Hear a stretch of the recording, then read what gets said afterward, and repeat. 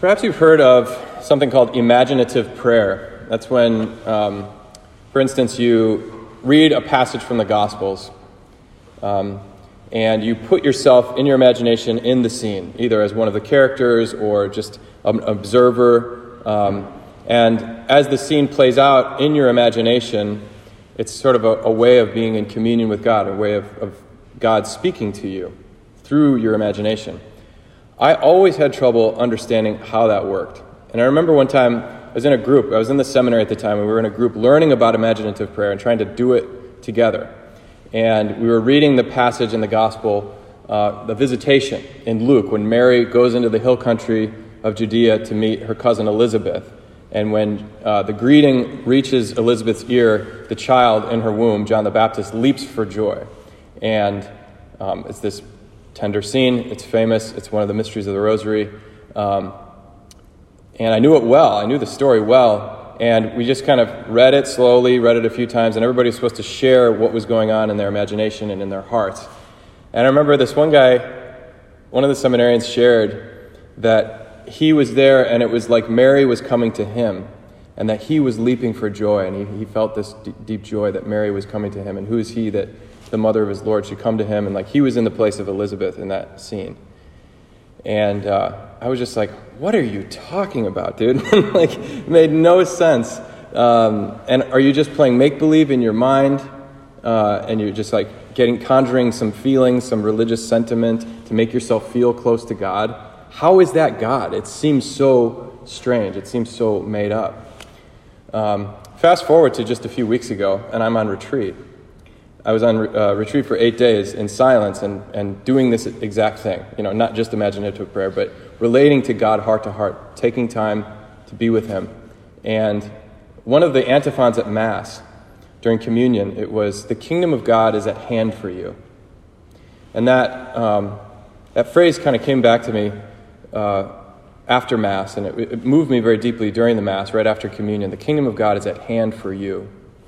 And as I was praying about it later, I just had the image of Mary handing me the baby Jesus. And it was one of those moments like, am I making this up or not? But I just kind of went with it. And it was like Mary herself was saying, the kingdom of God is at hand for you. You can have it. Here He is. And I just, in my imagination, held the child.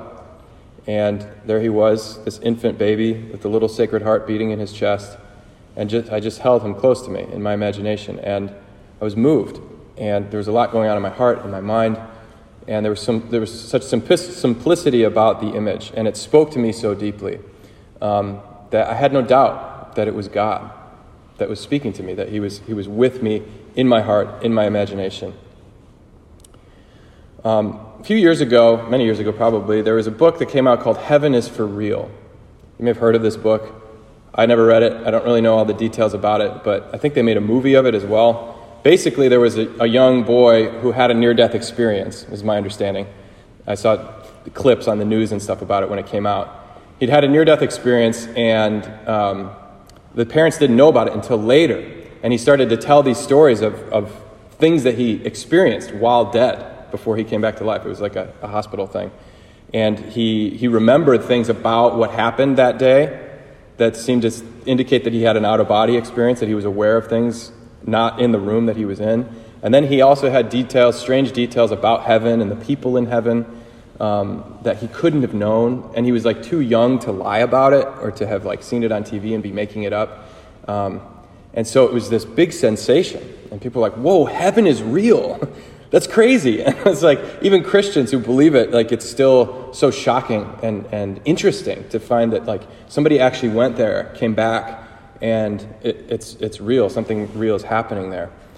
But I think what's even more shocking and maybe scandalous to us, even as Christians, is that not only heaven is real as this place you go when you die, and maybe there have been some people who have died and then come back and give us like messages from the beyond, but that heaven is actually a place that's here.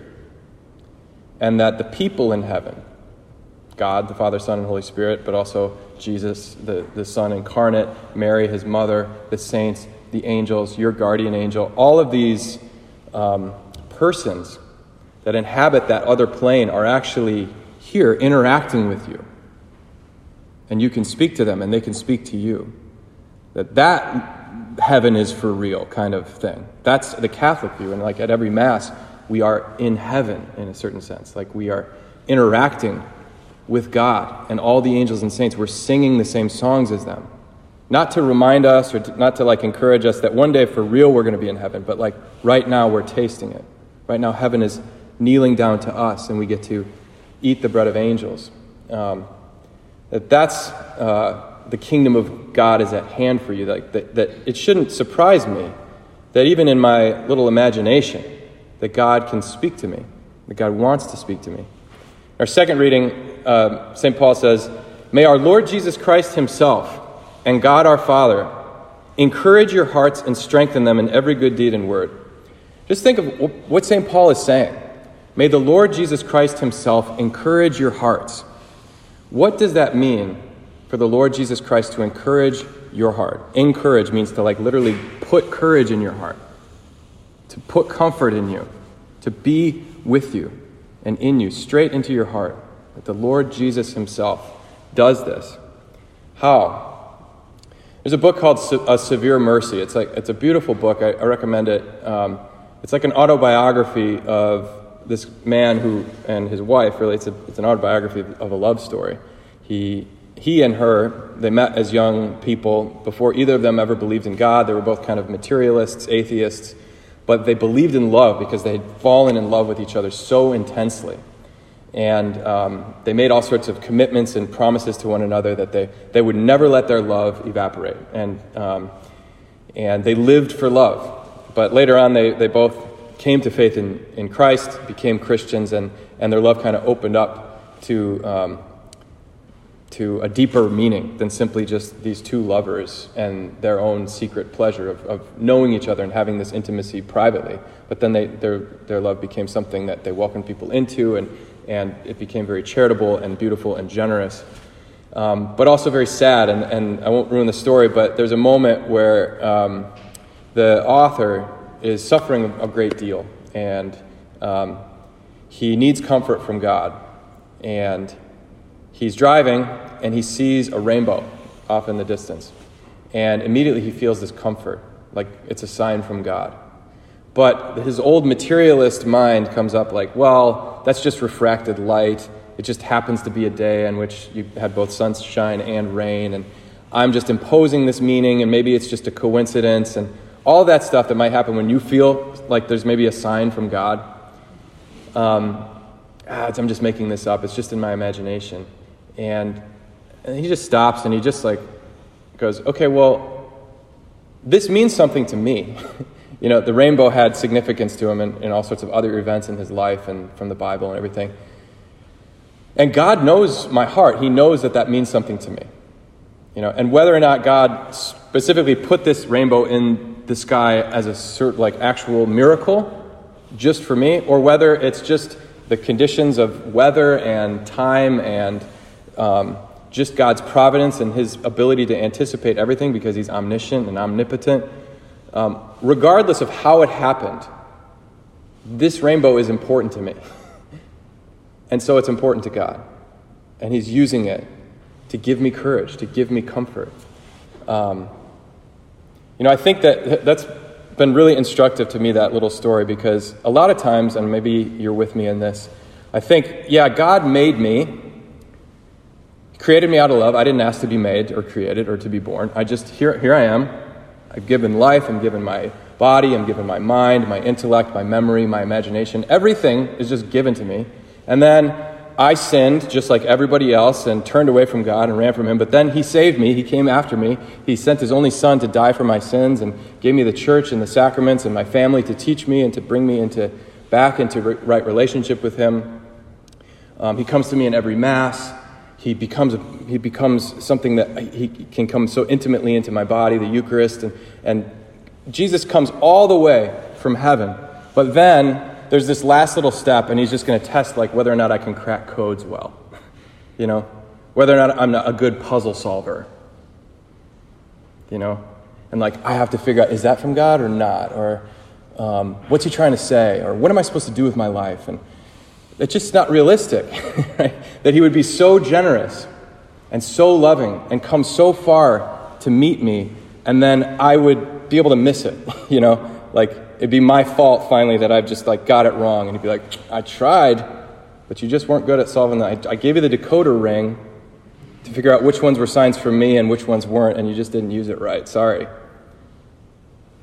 Actually, on retreat, I was sitting in a chair, and it was a beautiful day, and it was like a moment of deep consolation and comfort in my retreat. And I looked up from my chair, and it was the morning, and the birds were flying around, and I saw this bird fly, and it was a robin. And just the way that he flew was like robins do this thing where they put their wings to the side, and I just saw this silhouette in the sun, and it just looked so interesting and beautiful. And I hate robins. I think they're the worst bird. They're so common, they're ugly, in my opinion. And the way that it was flying was it just struck me. I almost started crying. I was like, that's so beautiful. Just all of a sudden, everything became a sign. And when your heart is cracked open like that and you're open to God, you realize it's not just the rainbows. I don't have to say which ones are signs from God. Everything is a sign that God loves you, that you're not alone. And that's the secret. That's the decoder ring. It's all love.